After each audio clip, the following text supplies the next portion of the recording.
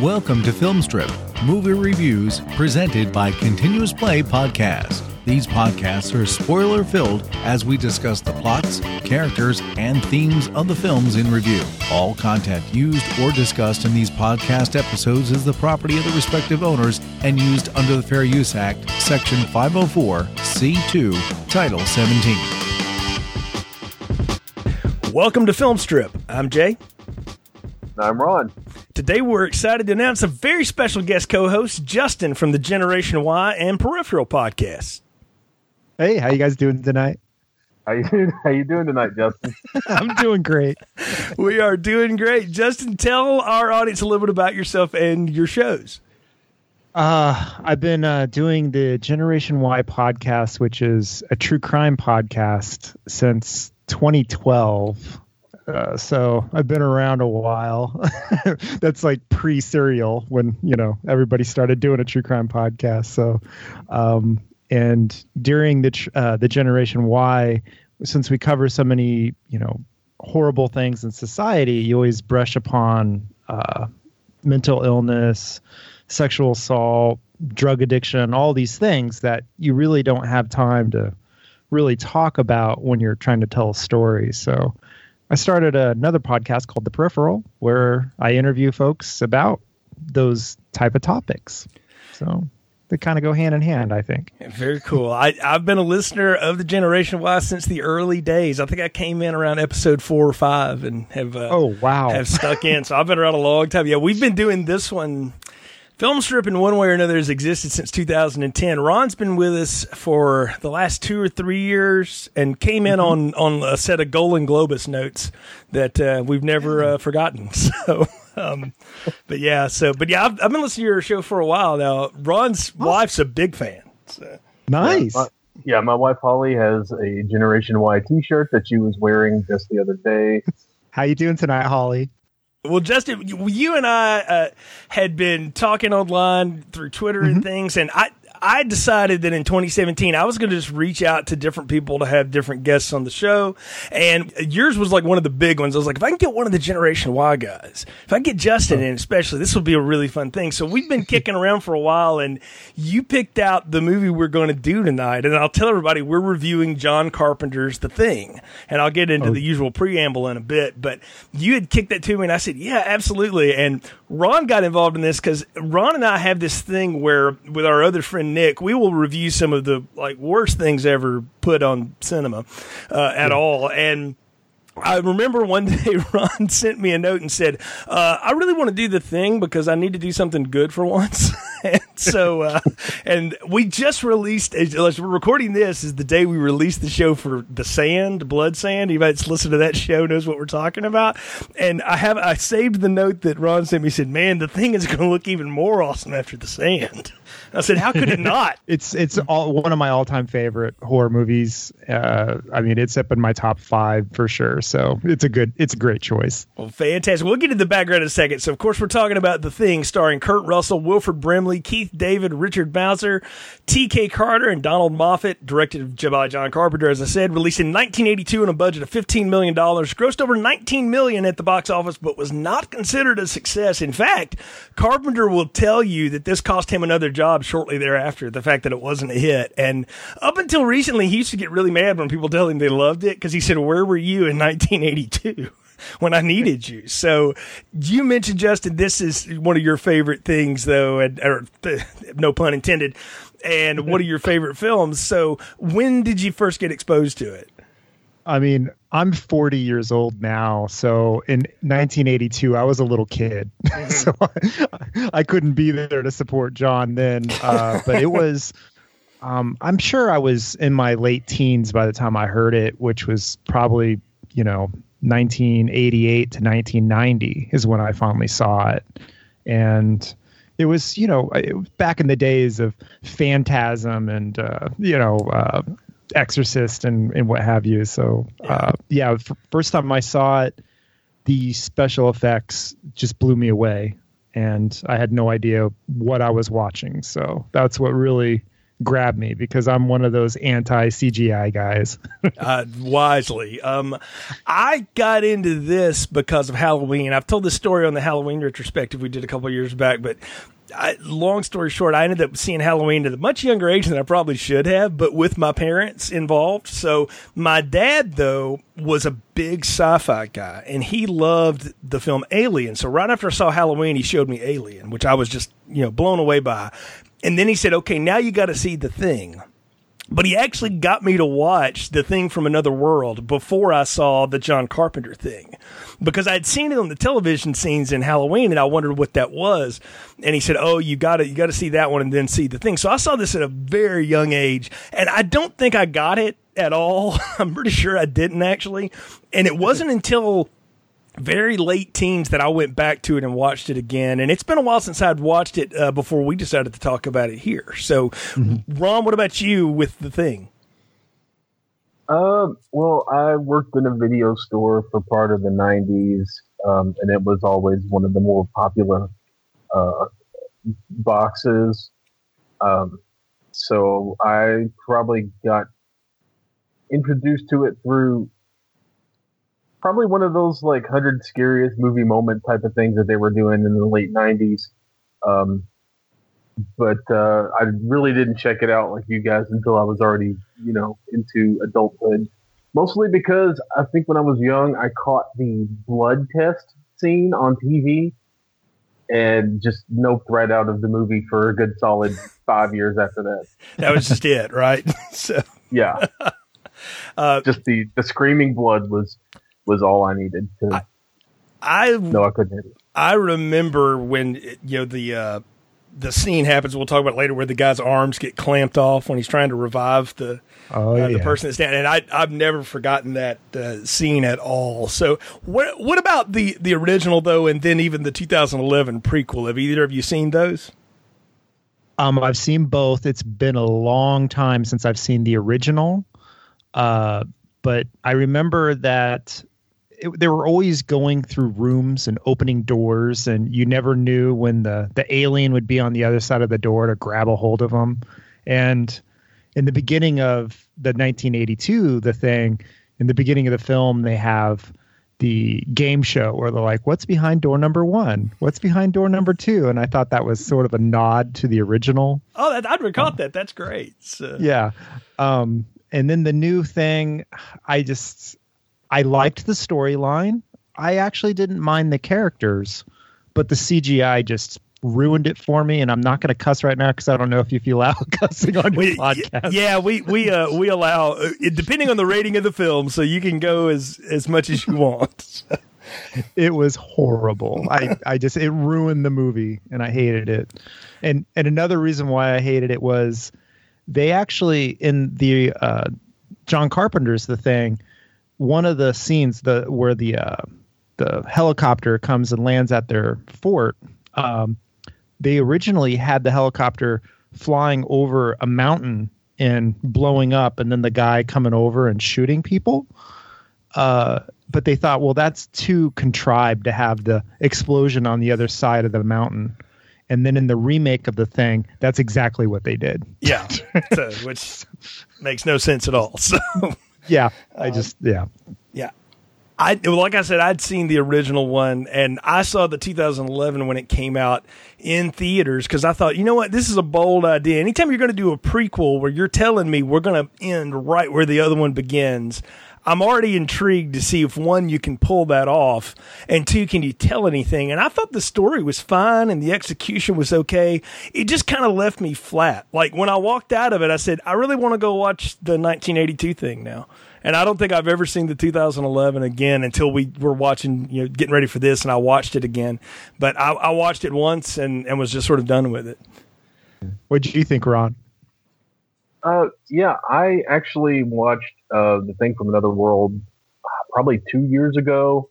And then I did a live blog of it for a long defunct horror movie website I had with a friend of mine during one of those TCM nights of horror or whatever that they do around October. And I actually I tried to look it up today and I couldn't find out for sure one way or the other. But I thought I actually reviewed the 2011 one for Den of Geek, but I really am not 100% on that, because at this point I've been there for probably 10 years now ish, close to it, and I've lost track of all the things I've done to them. I was going to say, the memory of that review's got to be buried under a Walking Dead or a Game of Thrones episode somewhere, man. I mean, your writing is prolific. So, I love, just talk about thinking from another world for a minute. I love those kind of 50s monster films, like, or horror films or scary films. The Invision of Body Snatchers, the original one's one of my favorites.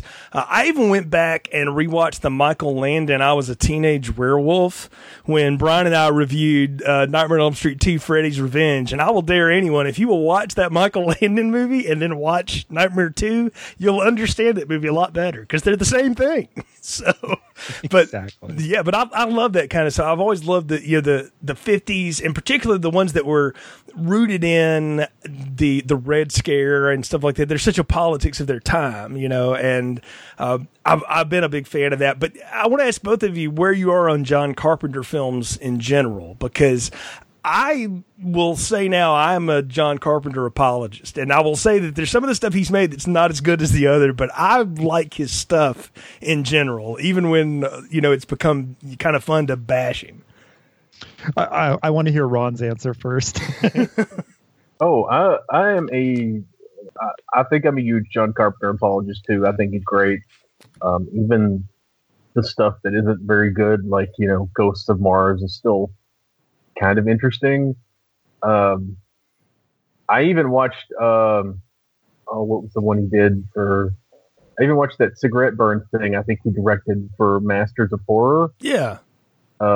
So, and I've actually have been looking at live tour dates, thinking about making a trip up to Chicago to watch him play movie themes live. So you could say I'm kind of a fan. His theme songs and stuff, like that's great driving music. I'll put that out there for anybody.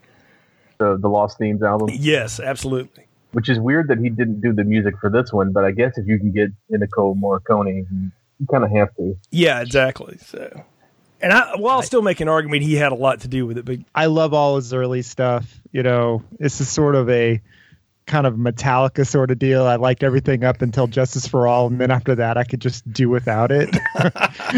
And with John Carpenter, it's kind of the same. His old stuff is impeccable. It's perfect. And I don't know what went wrong. I don't know with Ghost of Mars.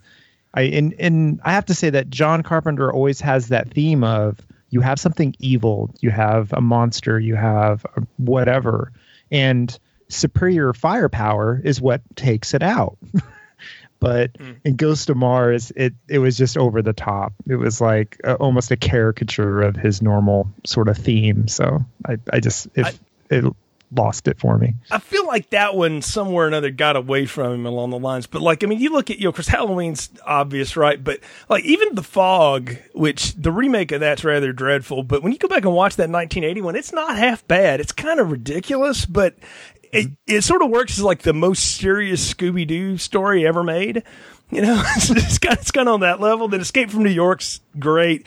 Christine is what I think is one of the best Stephen King adaptations ever done. And that still works as a film. And then, even you get into stuff though, like They Live. How can you not love that? I rewatched In the Mouth of Madness recently. I don't know if you guys have seen that one lately, but that's one that I would hold up that says works pretty good still too. So. And when did Ghosts of Mars come out? That was like a 1990s film, right? Yeah. Yeah. So everything in the 80s he did, I top 10 stuff, man. I loved it. Yeah. Ghosts of Mars was 2001.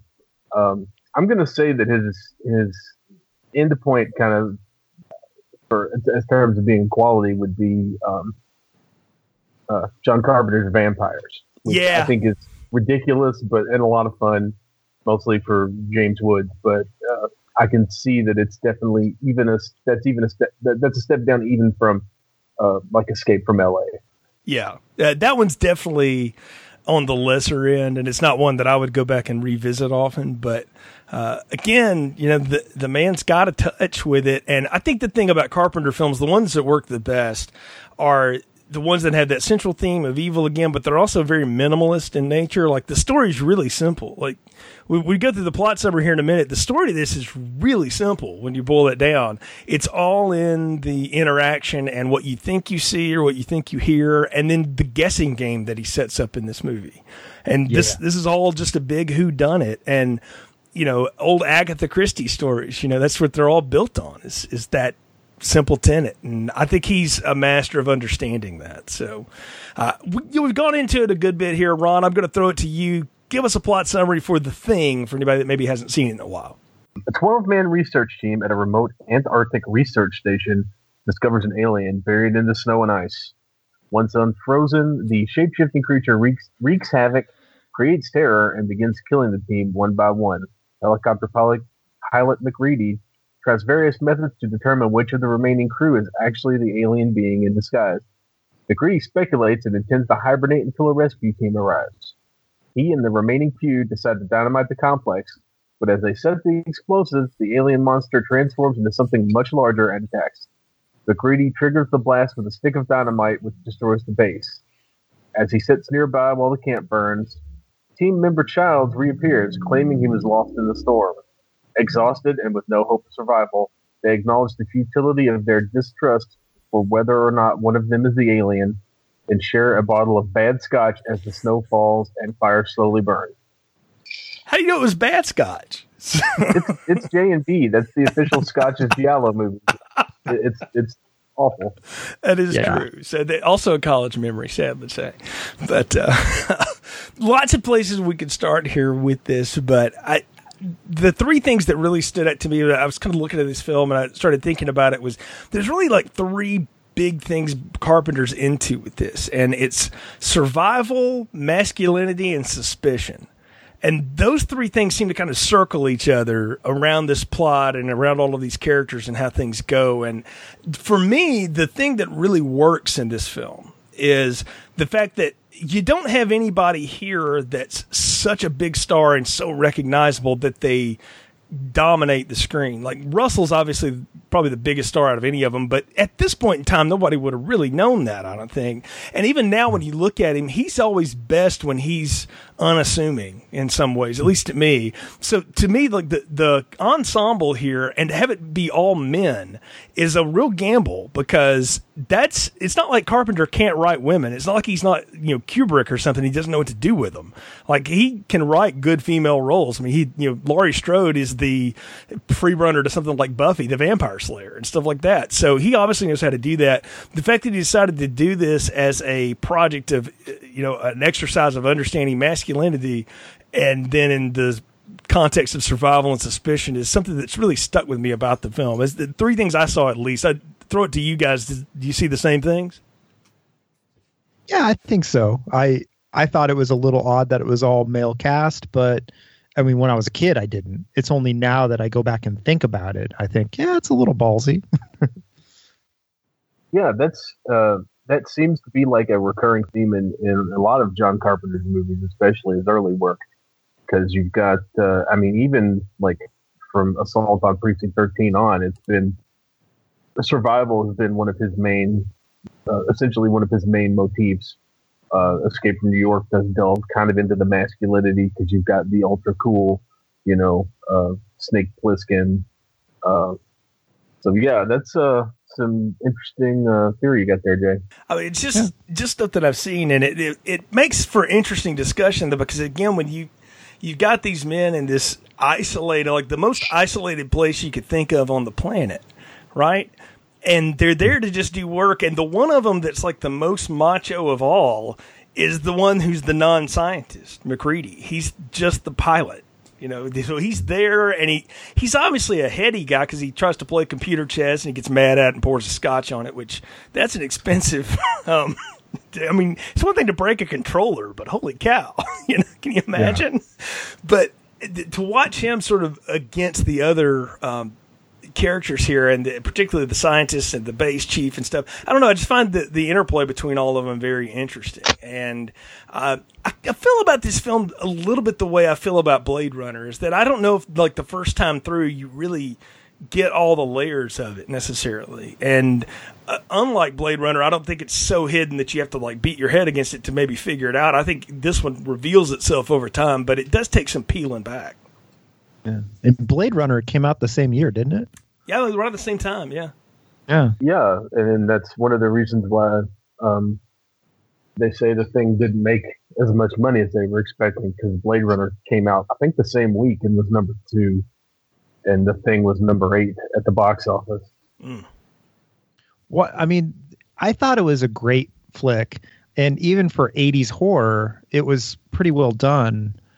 I know that John Carpenter's criticized it for I think the soundtrack, the score, even almost got a Razzie Award, and he hated the poster because he thought it looked like a slasher film, and he just nitpicks this movie to the point where I'm like, what's wrong with this movie? It's so good. The paranoia, the inner party conflict is perfect.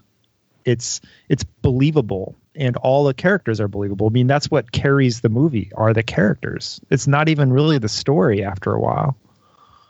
Do you think I'm just going to throw this out there. Do you think John Carpenter nitpicks this movie so much because whatever project he lost because of the Thing's lack of success was something he really wanted to do? Yeah, I think so. I think the fact that it didn't do well and got him fired ticks him off. And, and I think it did at one time. Like I say, the more recent years, he's softened on it a bit. I mean, the man is in his 70s now, so he is starting to soften a little bit, even for John Carpenter, who's, the man, it maybe weighs 110 pounds, and he's made out of half Marlboro and half, Scotch. I mean, the man is just grizzled, but he softened it a little bit, but for a long time, it did make him mad, and I can understand that. It's like it's like if you start to talk to Aerosmith about one of the records they don't remember recording, like they're like, well, I can't really help you with that, so they don't have any real affinity for it. I just looked it up. The thing he lost out the opportunity to do was Firestarter, and he'd already picked Richard Dreyfuss to be the lead. He had 2 guys working on this script. Like, he was set up to just go right into Firestarter from this. And when this wasn't successful, they dropped him off of Firestarter. Wow, can you imagine Firestarter if he had done it? That would, wow. Yeah, better movie. Yeah, much better. Yeah. Because that movie is not good. I liked it when I first saw it, but at the same time, I was thinking about movies like Scanners, and Firestarter just wasn't quite edgy enough. Yeah, Scanners holds up. Firestarter, not so much. So that one shot of Drew Barrymore's hair kind of flying with the barn on fire still looks cool, but everything else in that movie is, it's been done before, and done better. But well, when it comes to him getting fired from Firestarter, definitely that would have been a completely different movie, and that might, I guess, soil his view. But if you make something and in your heart that it's brilliant, it's good, I don't know why you would ever question your own ability. And I don't know why he would think this wasn't a good movie. I mean, sure, it was a flop in the box office, but since then it's become this cult classic. Oh, yeah. I think it's even gotten above cult at this point. It's become really mainstream. I mean, they made a remake of it because it had so much buzz for so many years, and that's what got the prequel remake even started, was people were like, man, with all we ever hear about in sci-fi communities is The Thing, maybe we should go back to that. And, they weren't wrong. I mean, it wasn't a bad idea. So I think, too, I find it interesting that he doesn't like the score on this, and I think that's completely because he didn't necessarily have the entire hand in it. But for years, I didn't know this wasn't a John Carpenter score. I mean, it feels just like all of his scores. I know, right? Yeah. I think it's because he went for, Morricone had a bunch of different ideas already out there, and John Carpenter picked the one that sounded the most like a John Carpenter score, because from my understanding was there was like a more traditional score, and then there was like the electronic score that we got in the movie. And so of the options that were offered, John Carpenter went with the one that felt the most like a John Carpenter score, but I think it's just like different enough that it rankles to the curmudgeon in him. Yeah. The thing is, though, I can't imagine this film with an orchestral score, what it would feel like. Like the minimalist sort of thumping of those, Wurlitzers and all that, automated drum machines and programming and stuff, which at the time was, still really cutting edge and it took 5 people to do, to make that work. Now you can just do it on your laptop, right? But back in those days, this took something to pull off. And the way it builds to the ominous of all of this, because this thing about this movie is it's in like this stark white place. It's bright for so much of the time. And yet those scenes are just as scary as when they're in the dark with it. Mm-hmm. And that's what gets me about this is so much of Halloween works because it's all about lights and shadows and Dean Cundy in the dark, right? But this movie it's bright and it's right there in front of you, and it's the truly alien nature of it and the way it just comes out of nowhere sometimes I think really gets the goat in this film. Exactly. There's the one scene in the film when he says, "You're not all attacking me right now, so I know you're not all turned yet." And it's like out in the open, but, hiding in plain sight. And so it doesn't matter if it's daylight or night. I want to ask y'all about The Thing, too, just the alien itself for a minute here. McCready, has this whole idea that, all it's going to do is hibernate and it's going to try to get to population. But what do you think the end game for this creature is exactly? It's a virus. It's just replicating. That's what viruses do. They just keep replicating their cells, and that's what it's doing to its victims. It's just taking over their cells and then imitating it. I mean, we see it. Yeah, we kind of see it later with the blood test. It's not really sentient, I don't think. I think it is. It can mimic sentience, but I don't think it is capable of some kind of great plan. I think it's just a thing that is driven to spread itself and to survive.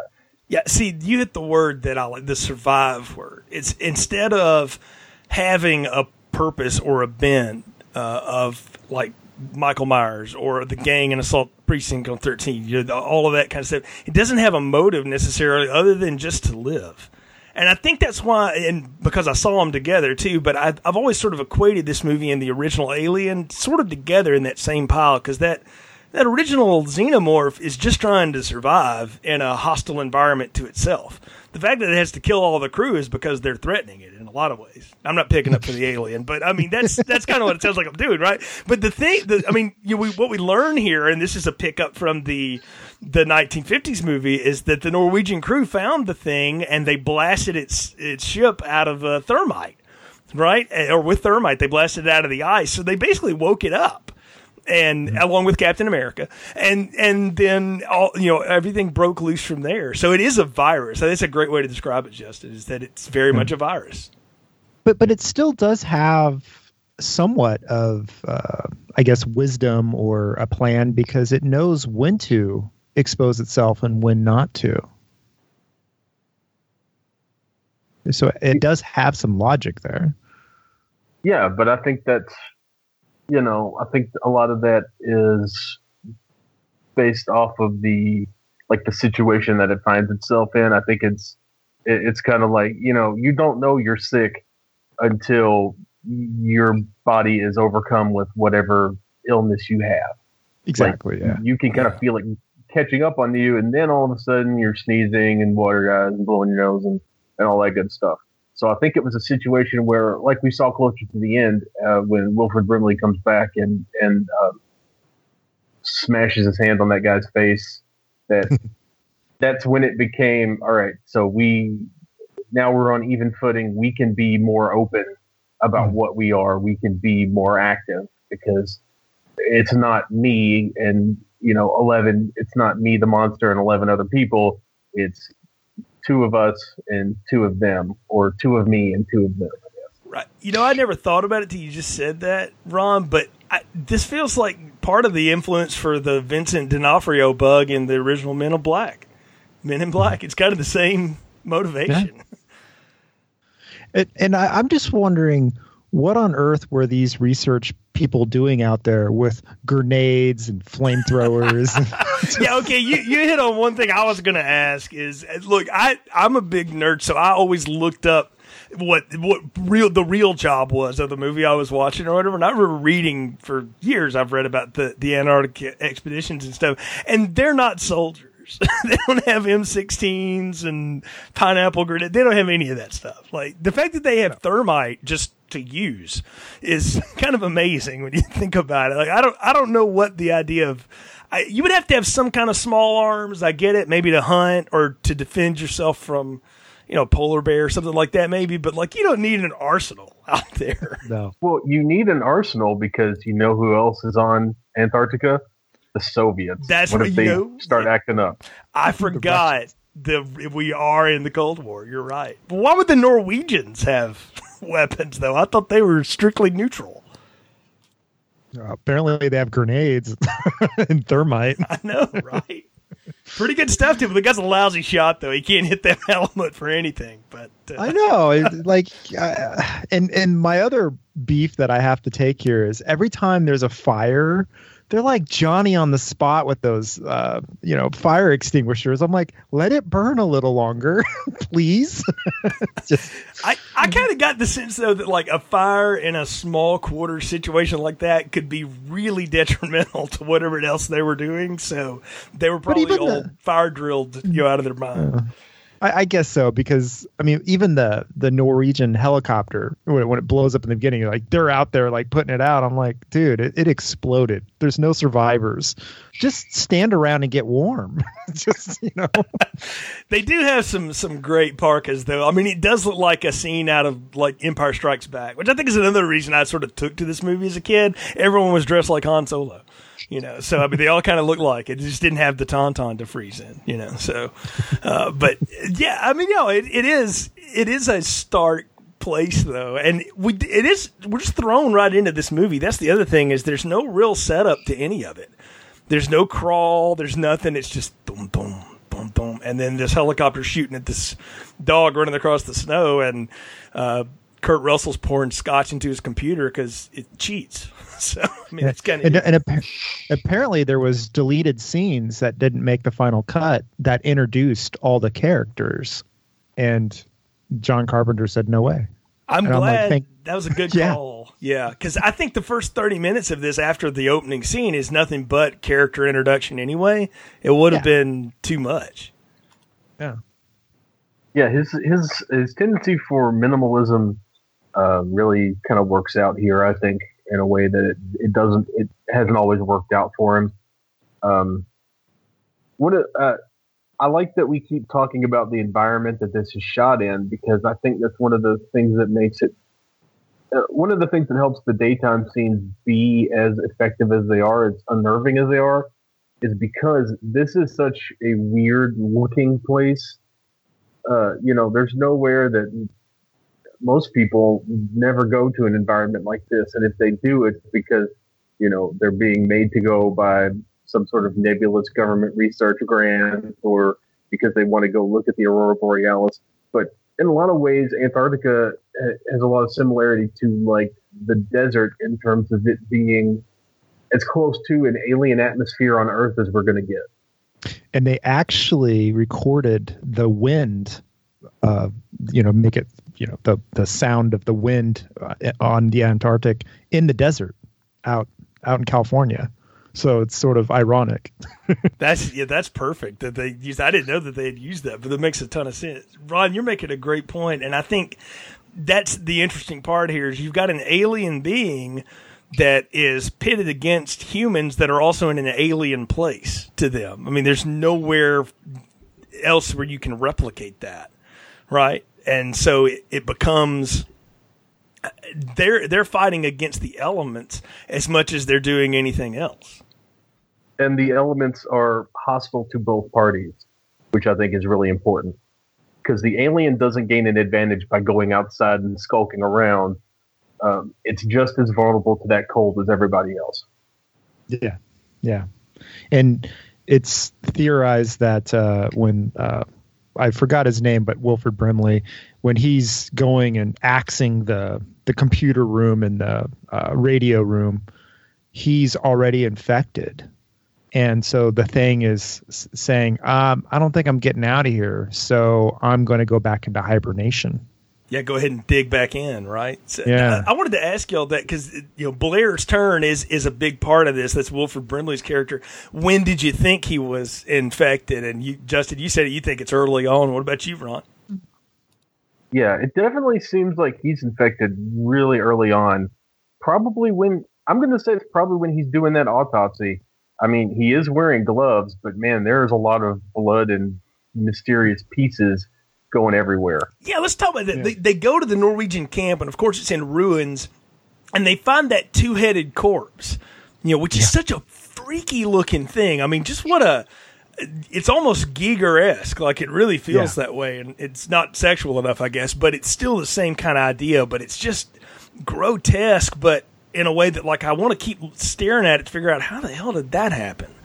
Mm-hmm. And why did they bag it up and bring it back? Well, these are scientists, man. Like, they're eternally curious. I think that's what we're supposed to believe. I'm with you, though. I do remember. I can't get my wife to watch many of the things we review, but occasionally I can. We've watched this once. She was like, "Don't touch that. No. Bad juju." You got to pull out your disposable camera, take a few pictures, and then go back to camp. Yeah, I was like, no, we forget that even existed. So that camp over there, that's their problem. Do you think it makes a difference that this took place in like 1982 prior to like AIDS? Oh, absolutely. Yeah. We didn't talk about communicable disease the way that we do now. Yeah. When it looks like at some points they're like poking this thing with like their unprotected bare hands. Oh, yeah. They've got pencils after it, and they're sitting there with a coffee mug going like, what do you think, Blair? I mean, non-sterile environment. Completely. Oh, but the ultimate is at the end when they're doing the blood test and they're using the same scalpel, and I think his name is Windows. He like wipes it off on his sleeve in between, cutting. And I'm like, really? You think one of them is an alien? They can take over your cells, and you're cutting everybody with the same knife. Good idea, guy. I bet you the guy's like, I'm in the cold, everything's sterile. That's probably what he was thinking. That's the kind of dumb logic I would have used in the Boy Scouts. So. But I mean, even in the 80s, hepatitis was a thing. You think? Yeah, but maybe not in Antarctica. I don't know. So it's too cold to get hepatitis. There you go. It's too cold for the hepatitis. The other thing is, I can write it off as they're so freaked out by what's happening to them, they're not really thinking through the logical steps of stuff. Like, we should just totally quarantine this and not fool with us anymore. But it's too late anyway. By the time that the movie starts, the dog's there. They're infected they're all dead, basically, from the minute this movie starts. Which, this is another thing, too. And I talk about, the 50s film was a product of its time and its politics and all that kind of stuff. And I feel like this one is too, because people think of the 80s and they think like, Excess and Wall Street and all that kind of stuff. But that was the late 80s. 1982, everything sucked and everybody hated everything. The president had just got shot by somebody who was in love with Jodie Foster. So we were all like trying to figure that out, right? With gas price was a mess. We still had problems in Iran. The economy was in the toilet. It sounds kind of like today, but I mean, there was a nihilism to Americana at the time, and I think this movie reflects that. I think there was a lot of apocalyptic movies at the late 70s and early 80s, so this is very apocalyptic. They're at the end of the world, battling an alien. Yeah, and those kind of apocalyptic scenarios are definitely like John Carpenter's thing. Yeah. Not the thing, but like a thing John Carpenter likes to do. Yes, you're right. But also John Carpenter's the thing. It works both ways, see? So who do you think was the first one infected? Well, that's a good one. I'm going to go with Blair, but I could be wrong. Because I was on your side with that, Justin. I get to say I've always thought he was the thing from the get-go. But... Yeah, I could definitely go with Blair as the first one getting infected. It just seems really, either Blair or Clark, because Clark's the one who's hanging out with the dog. Right. But remember, he kills Clark at the end, and he tests his blood. Oh, that's right. Yeah. Yeah. See, that's the twisted part of it is that he murders somebody. That's what. Yeah, that's the moral compass lesson of this is you become so suspicious, you murder somebody, and then, oh, wow, he actually wasn't guilty. And I absolutely was like, it's Clark the entire time. Even knowing it wasn't him, watching it again, I was like, it's Clark. He was the one that they showed the shadow and the dog goes in the room. It's Clark, just all day long. And Clark's always kind of weird and awkward anyways. So that's Richard Masur, I think, though. I mean, he just kind of plays that even when he's not intending to. Like, I don't know if you remember the ensemble movie Parenthood, but he's in that as I think he's Lee Phoenix's mother's boyfriend, teacher, something like that. But he's creepy in that too, and he doesn't even intend to be. That's why they gave him the great role in the Stephen King It. He was great as a disembodied head. I mean, he's just a weird kind of dude. He's just got that I'm a car salesman, but I'm thinking about murdering you in my basement kind of look on his face. Maybe I would listen to your show too much, Justin. I don't know. But I mean, that's what he comes off as. But you're right. Like, you're led to believe it's him for so much. And the fact that he gets murdered in all of this is the ironic sadness of all of it. Well, and you think it's him. And then when the dog is changing, he kicks the cage door closed on the tentacles and then runs and gets like an axe. But then he's kind of suspiciously absent from the rest of that scene when they're killing the thing. And so it's so much of a misdirection there. It's brilliant because, again, I thought it was him the entire time. But who was the guy that they actually burn out on the ice whose hand is all, monstrified? Who was that? I forgot the guy's name. Kind of the bald guy. That wasn't Copper, was Bennings. it? Bennings, yes. Yes.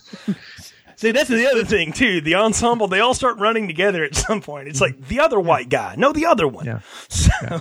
But Bennings could have been the first thing, but then infected somebody else. It's like, who is it?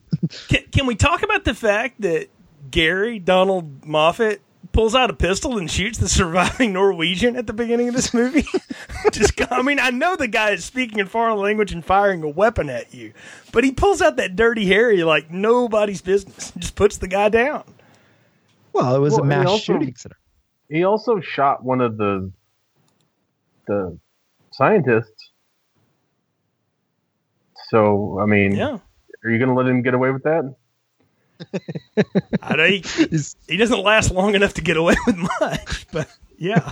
So it is strange though. But I think again that's supposed to show us like people have stress reactions in different paranoid ways, right? And his is to grab his gun. I was going to say he always carries it on his hip, so he's always got it. He's like the cowboy. Yeah, that was a weird thing about him. But speaking of weird, I want to talk about that dog. And how awesome of a performance they get out of that wolf dog. Yes. Jed. That's it. The dog's name is Jed. Yeah.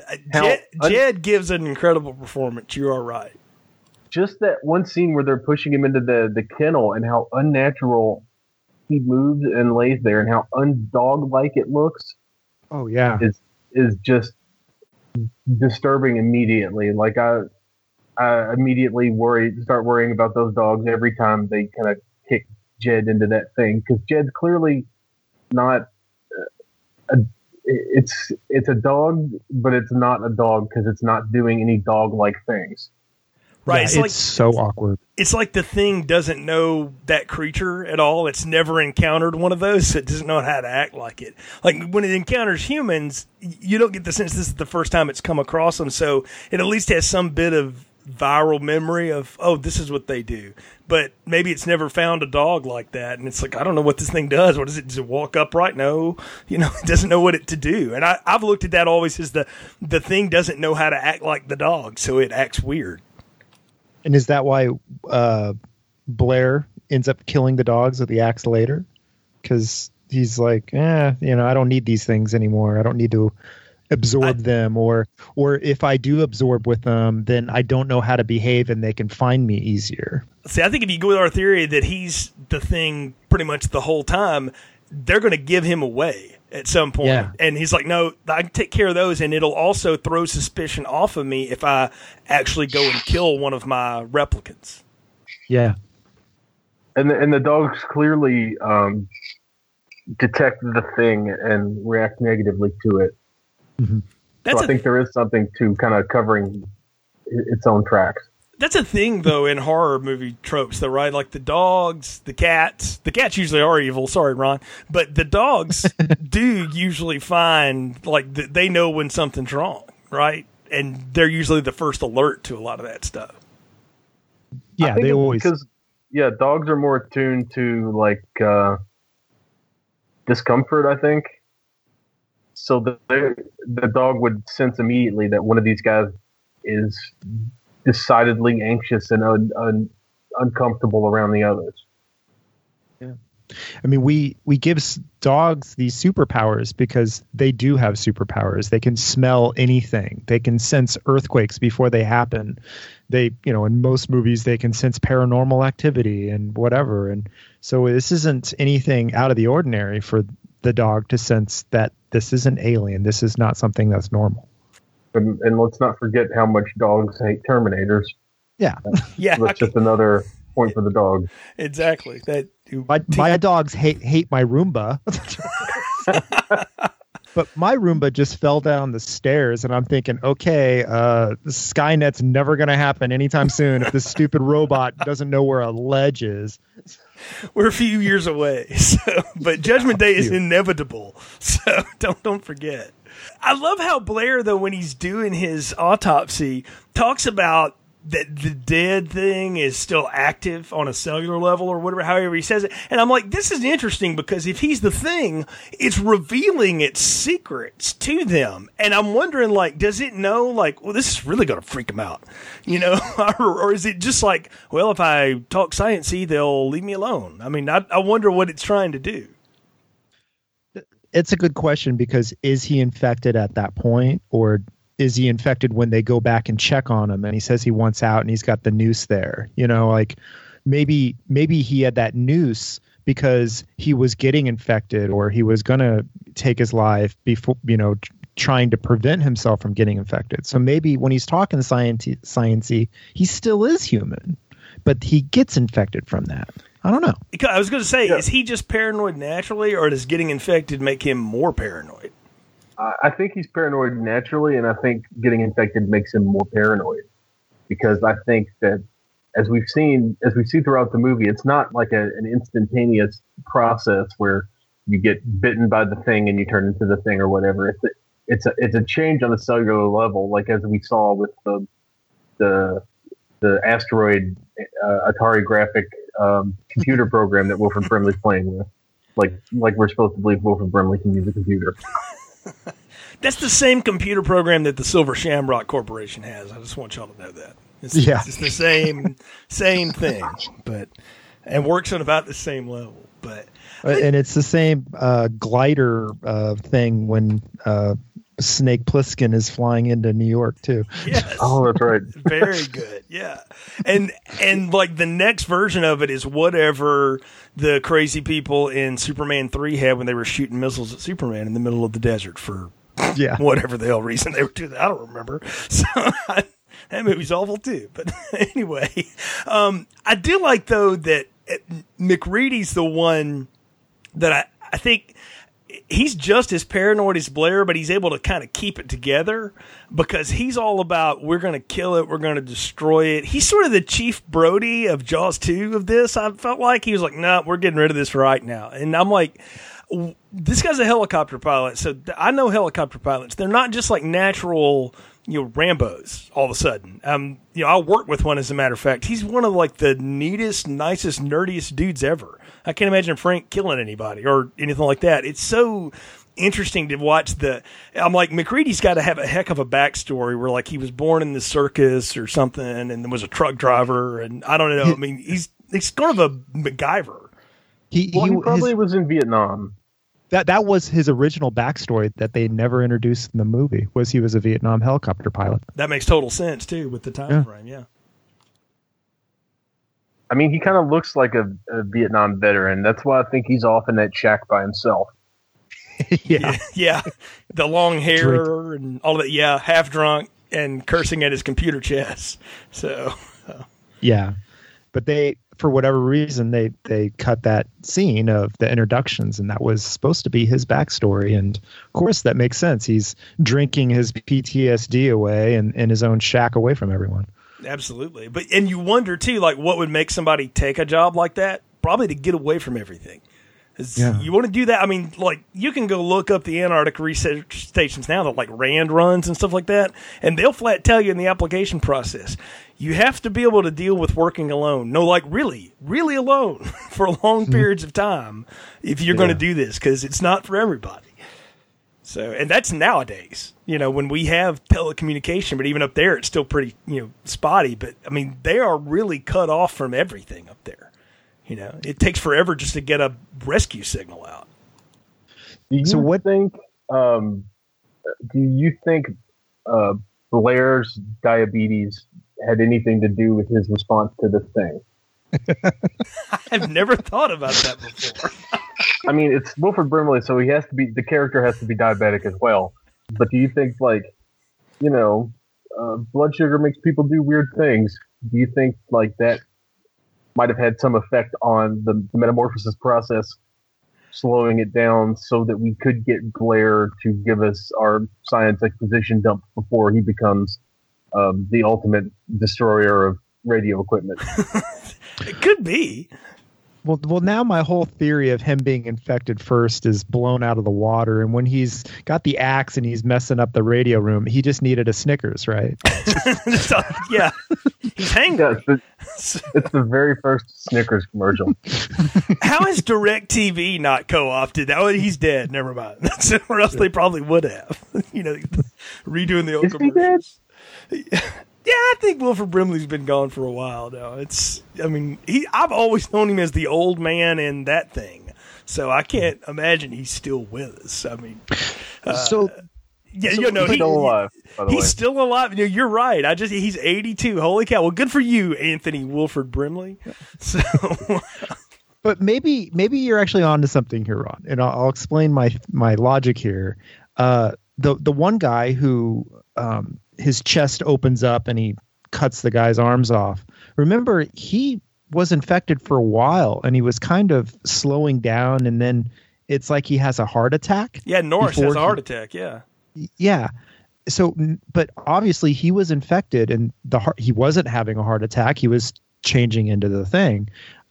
So maybe Wilford's diabetes was slowing the process down. That's the guy who looks like the love child of Meatloaf and Joe Don Baker, right? Yes, that is excellent casting. Yes, Charles Hallahan. So I mean, the thing can take you over fairly quickly, or it can slowly take you over. And with Norris, it was more of a slow takeover. I like the idea that when it replicates, that it has varying degrees of speed by doing it, and it probably based on the size of the thing, of the person too, or the thing it's taking over.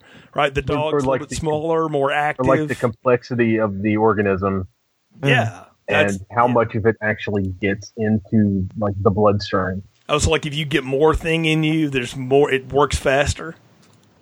Yeah, like when Blair grabs what's his name by the face.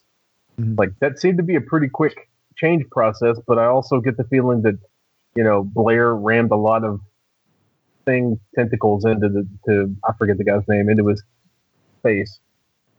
Or when the conspiracy theory guy that was talking about Chariots of the Gods, when he is the first guy he does the blood test on, and then he grabs the other guy and starts eating him through his big mouth head. And then Windows, who's getting eaten, he tosses him aside, and Windows starts changing almost immediately.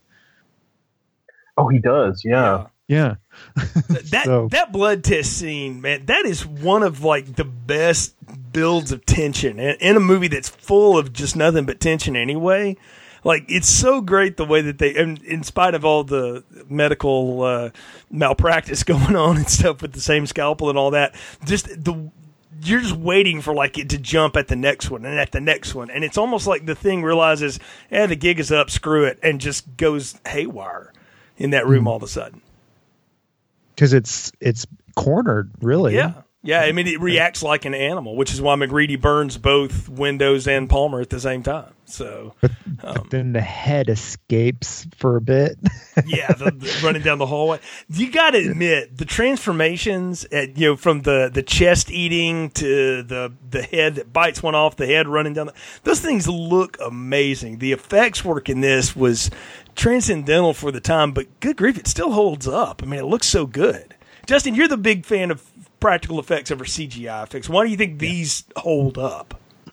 Because they're so quick that you can't sit there and look at them and see the zippers or something like that. I mean, one of my favorite movies is Dreamscape, but I go back and watch that now and I'm like, yeah, that looks like a rubber mask now. That's stupid.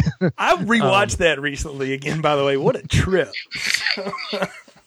This is blasphemy, but if they were to ever remake Dreamscape, I would be happy because it was one of my favorite movies, and I'd hope that they would improve upon it. But they usually don't. You get the right people, they might. But yeah.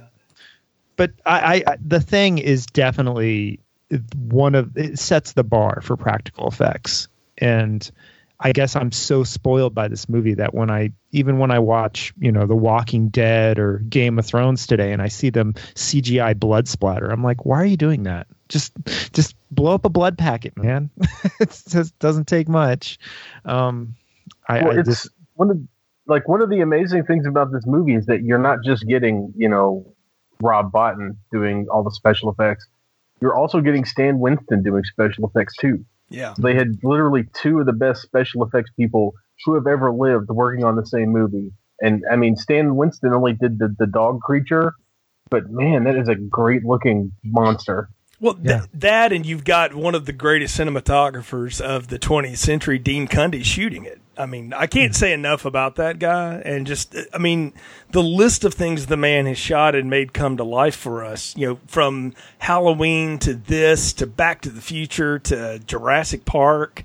Dean Cundey made a lot of fake things look very real and very good by being able to cut at the right spot, to light it just the right way. And it was always something different, too. I think that's one thing about him that I always liked is he worked in a lot of different spaces. We talked about the atmosphere of this film and stuff, and there is so much light around it, and it's that you get to see it, but you still can't see the strings. I mean, that's real artistry. But beyond just just looking at it and going, God, that looks amazing, it's freaky as hell. I mean, you see somebody's head walking down the hallway. I'm like, no, that is not supposed to happen. So, and that I think is one of the reasons why the special effects still hold up so well. They don't have to look completely natural. They have to look like a mockery of the human form. Mm-hmm. So you're going to get some uncanny valley-ness that's going to add to the discomfort you feel by watching that head sprout eyeballs or tentacles or eye stalks and skitter off on gross fleshy spider legs. It kind of looks like a human face, but like horribly distorted by some sort of unnatural, xenomorph parasite thing. No, so you're right. It's alien. So it doesn't have to. Yeah, it doesn't have to look. It's not going to look like a person anymore, but it looks enough like a person that you can see that this is like a gross mockery of human flesh. And, David Cronenberg made a whole career on that. Yes, he did indeed. So we get down to our final four, though, that survive. McReady, Gary, Knowles, and Childs are the ones that are left. And when the other three find Childs gone, that sets everything else into motion, where they're like, we're gonna blow up the ship and take our chances in the shuttle. We're gonna blow it. And my thought is like, what's the plan here? All the transports are gone. All the dogs are dead. If we just blow it all up, we're gonna kill it. But did they ever verbalize the plan to survive, or is it just like, and then we'll figure it out? Is it like steal underpants and profit? They said, let's raise the temperature. And I'm like, why? Don't you want it to freeze? It was a really poor plan. But again, this is John Carpenter and everything's got to go out with a big bang. So he's blowing it all up. Yeah. Well, I think by the time that there's only four of them left, they realize that they're not going to survive no matter what. So then it's a decision to save humanity, is what you're saying. Yes, which is why they don't want it to freeze. Because if it freezes, somebody will come and pick it up and take it back to civilization and bury it somewhere. Or they'll try to weaponize it and sell it or something like that. And then so you have to keep it from freezing, and you have to kill it somehow. Right. So they get all the dynamite in the world lives in Antarctica. I just didn't get them going room to room, just blowing up everything. I guess maybe they're thinking, I don't know where it's hiding, so we're just going to blow this whole place up. But that was my thought. And I think at that point they had figured out that it can infect you so many different ways. So the only way to really eradicate it is to sterilize the place. And fire's the one thing that does that. So I always took it as they were just blowing up everything behind them so that they could wipe out any remnants. Yeah, because they do make a point of mentioning contamination, how they should only eat out of cans, etc. Yeah. Which is funny in the end when Childs and McCready share that drink. We'll talk about that. But, yeah, that goes out the window at that point. But, yeah. Yeah. And it wasn't a concern when they were blood testing each other. I guess at that point, they were like, well, the last time we weren't healthy. Look what happened. So, but no, we get that great showdown, though, where Blair becomes that huge monster and attacks and everything. And I'm like, man, I've seen so many movies rip this off in the end now. Like Leviathan is one that comes to mind where Peter Weller throws dynamite at the really crappy monster and stuff. And this is the only time when I look at it and I'm like, okay, that one doesn't look as good as some of the other ones. Like I'll ding the effects in the end because when it goes into Godzilla mode, it doesn't really work as well. It's funny you said Leviathan because I was thinking Tremors. Oh, that's a good one. Where was my "Can you fly, sucker, fly" line then? Yeah. Because in Tremors they're under the ground, but you see the ground bubbling up, and at the end of the thing, it's all those planks are just getting shot up into the air as it's coming forward, and nothing's going to stop it. So yeah, I credit a lot of that to the barrels in Jaws and how that was the standard way to build when something was coming after you. At that point, it was you didn't have to show it till it was right on top of you. Yeah. To me, it kind of reminds me of the trap they set for the Thing in The Thing from Another World, where they've got where they set up the electrical trap using the generator. Yeah, they and basically how they have to set up tracks stand on the pieces of wood. Yeah, to not electrocute themselves. It kind of made me think of that for whatever reason. That's a good point. Was that a nod at the end of John Carpenter's Thing when he says, "Where's the generator?" and they say it's gone? I think so. Yeah. Yeah, I mean, obviously Carpenter loves that movie. I mean, that's what drove him to want to do this anyway. He was thinking about it when he was doing Halloween. That's why he got the clearance rights to put it all over those, TV sets and stuff in there. So I could see that completely. That makes sense. But we do get down to the final big explosions. McCready triggers the big blast and everything's blown away. And I want to ask you guys about the end here because I go back to my theme again about the early 80s and the nihilism of the times.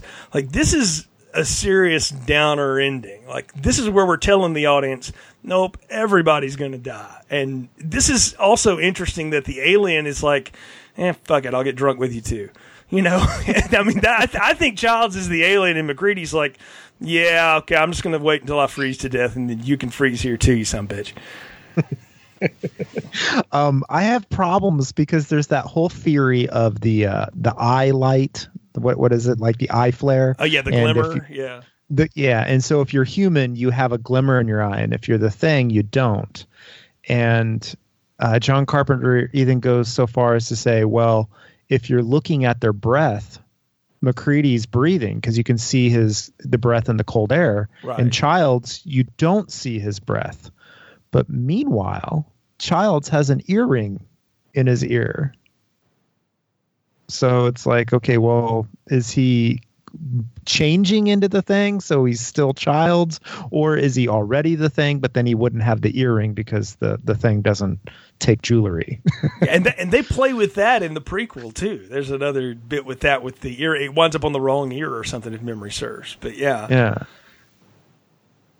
So I got problems with that because I'm thinking, okay, in the eye flare, that doesn't happen anywhere else in the movie. And it's so subtle in that final scene that I'm like, I can't make sense out of this. I feel like that is like we're watching it so frame by frame, and we found a thing to just latch onto. That's Texas sharpshooter fallacy, where we just shoot the hell out of the barn and then we find the best grouping and paint the target around it. You know, that's what that feels like to me. Okay, Rod, you weigh in. You've heard us chatter about it. I don't know if the thing's powers allow it to grow earrings, because it clearly has clothes on.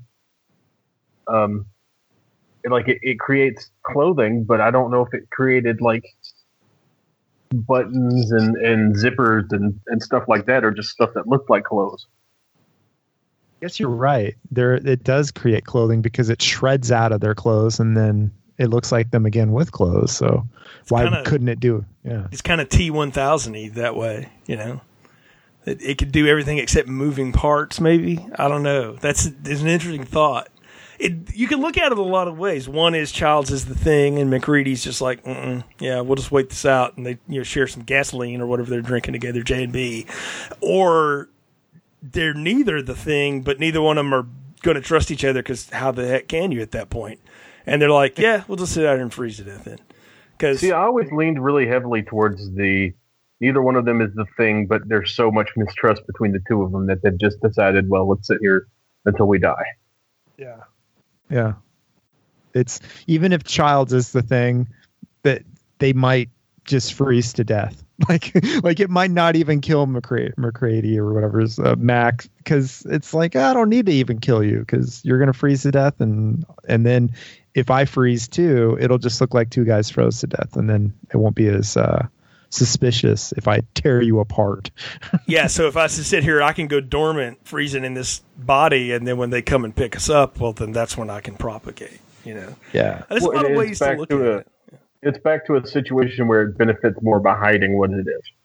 Mm-hmm. Yes. Yeah. So it's not going to reveal itself needlessly, as we, discovered throughout the movie. Yeah, I mean, well, and that's the thing about this movie and about the alien that is so neat, is that it changes its MO as the situation changes, and then it ultimately comes back to where it was to begin with. It's like, maybe I'll just wait it out, because even if it's not one of them, it's somewhere around there.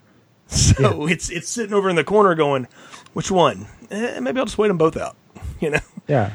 I mean, and there's they put all the fires out so fast that there's corpses of it laying all over the the camp, that it's going to come back even if it's not Childs. It's definitely an Uncle Owen and Aunt Beru situation. Whoever rolls in the next morning and sees all that, right? They're like, "Ooh, that's a." I don't know what would even become of that, because look, this is a government facility. They're not just going to leave it sitting there. It might take them a while to get there, but they're coming. Yeah. Or if they're not, the Russians who are spying on us are going to come over and check it out, right? Like, that would have been the sequel, the Russian thing. Oh, yeah, the Russian thing. Yeah, so the sequel that never happened, but... See, this is Dolph Lundgren coming back as the McCready role. That would have been awesome. So that's why Ivan Drago was able to fight Rocky so well. He was actually a thing. Wow, we've tied these franchises together. Yes, we've really created the Thing expanded universe here. I'm telling you, that's pretty amazing. But well, guys, I think we're at the point of the podcast where it's time to give final thoughts, recommendations, and Justin, we do popcorn ratings here, so extra large to small and burnt. We'll ask you first. What is your popcorn ratings and final thoughts for John Carpenter's The Thing? Oh, I'm going with extra large with butter. It's one of my favorites, and I can't think of another. I mean, Alien and Aliens, two of my all-time favorite kind of sci-fi horror movies, but The Thing is so different, so creative. I mean, I could never think of crab spider legs coming out of a head and then, running off in any other movie. It just doesn't happen. So there it is. Ron? Oh yeah, definitely extra large popcorn. I love them. I love any movie where a guy catches on fire and you see the stuntman wandering around the scene while on fire. And John Carpenter is basically the master of that thing, because I mean, he's got it in The Thing. He's got it in the end of Halloween 2. Halloween 2. He's got it in, I think there's somebody on fire in the fog, maybe. I think so. There's somebody on fire and They Live at some point. So yeah. There's somebody on fire in Big Trouble in Little China. Yep. So yeah, John Carpenter is Mr. Let's light some people on fire and let them wander around.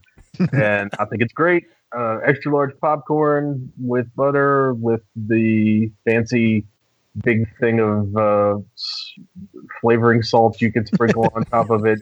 Open up a thing of chocolate covered peanuts, dump it in there. It's just top notch. There's a reason The Thing is one of the most well regarded horror movies in this day and age, and it holds up. It's as good now as it was in 1982, if not maybe better. Because we've seen other people try to do this thing and fail so badly at making this kind of movie that it makes the original look all the more impressive. Yeah. I can't augment much of what you guys said. I agree with every bit of it. It's extra large popcorn. I'll say this. Halloween is one of my top 5 films of all time, no doubt. But if you were to ask me what's John Carpenter's best stuff, I'm going to tell you it's The Thing. It's his best made film. I think top to bottom, even with the problems in it. We picked some of it, here, and some of the nitpicking of it. But even that is minuscule compared to how good this movie is and how well it still works. I mean, we're talking about it 35 years later, guys, which now that makes me feel really old. But I mean, we're talking about it decades later and it still works. And to the point that when they tried to redo it in 2011, they got close. But nobody talks about that movie. People are still talking about this one. And that's how you know you've got something that's not only a cult classic, but it's timeless. And I think when it's all said and done for Carpenter, he'll go down as Halloween and The Thing. But I think if you really ask folks to divide between the two, I think The Thing's the better film. I still have, a special place in my heart for Escape from New York and his other works, but The Thing is the serious. This is you knocking it out of the park. And Halloween, and I even liked Halloween too. So Oh yeah, I'm a fan of the whole series. You go back and listen to the whole thing, folks. I'll make apologies for Halloween 6. It's a lot of fun, but not part 5. So, but Justin, thanks so much for joining us on Film Strip, man. It's been an absolute blast. Tell folks how they can find your podcast and check out your stuff.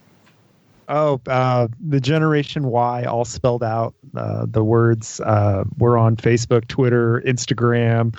We probably even have a Tumblr out there that I don't even know about. And then peripheral, just regular places you can listen to podcasts, Stitcher, iTunes, Google Music, all those places. So cool. Absolutely. Thanks so much for being with us, Ron. Folks can follow your work over at Den of Geek, right? Yes, Den of Geek. The Walking Dead's coming back fairly soon. They're trying to talk me into picking Fear the Walking Dead back up. I don't know if that's going to be a successful attempt on their part or not. I'm there usually 2 to 3 times a week. Absolutely. Folks, of course, you can find our podcast, continuousplaypodcast.com/movies. Subscribe to us wherever you get your podcast, Continuous Play Podcast Film Strip. You can also check out our side projects where we sit around and talk about sports, Continuous Play Podcast Sports as well, and catch up with the rest of the gang. We do appreciate your support. If you like the show, leave us a review on iTunes or Google Play. It helps other people find the show, and tell other folks about it. Again, Justin, thanks again for joining us. For Ron, I'm Jay. Thanks for listening to Film Strip. Thank you for listening to Film Strip. You can find more episodes on our website, continuousplaypodcast.com/movies. Please leave us a positive review on iTunes and link up with us on Facebook. The Film Strip theme music is produced and performed by Frozen Lake 121.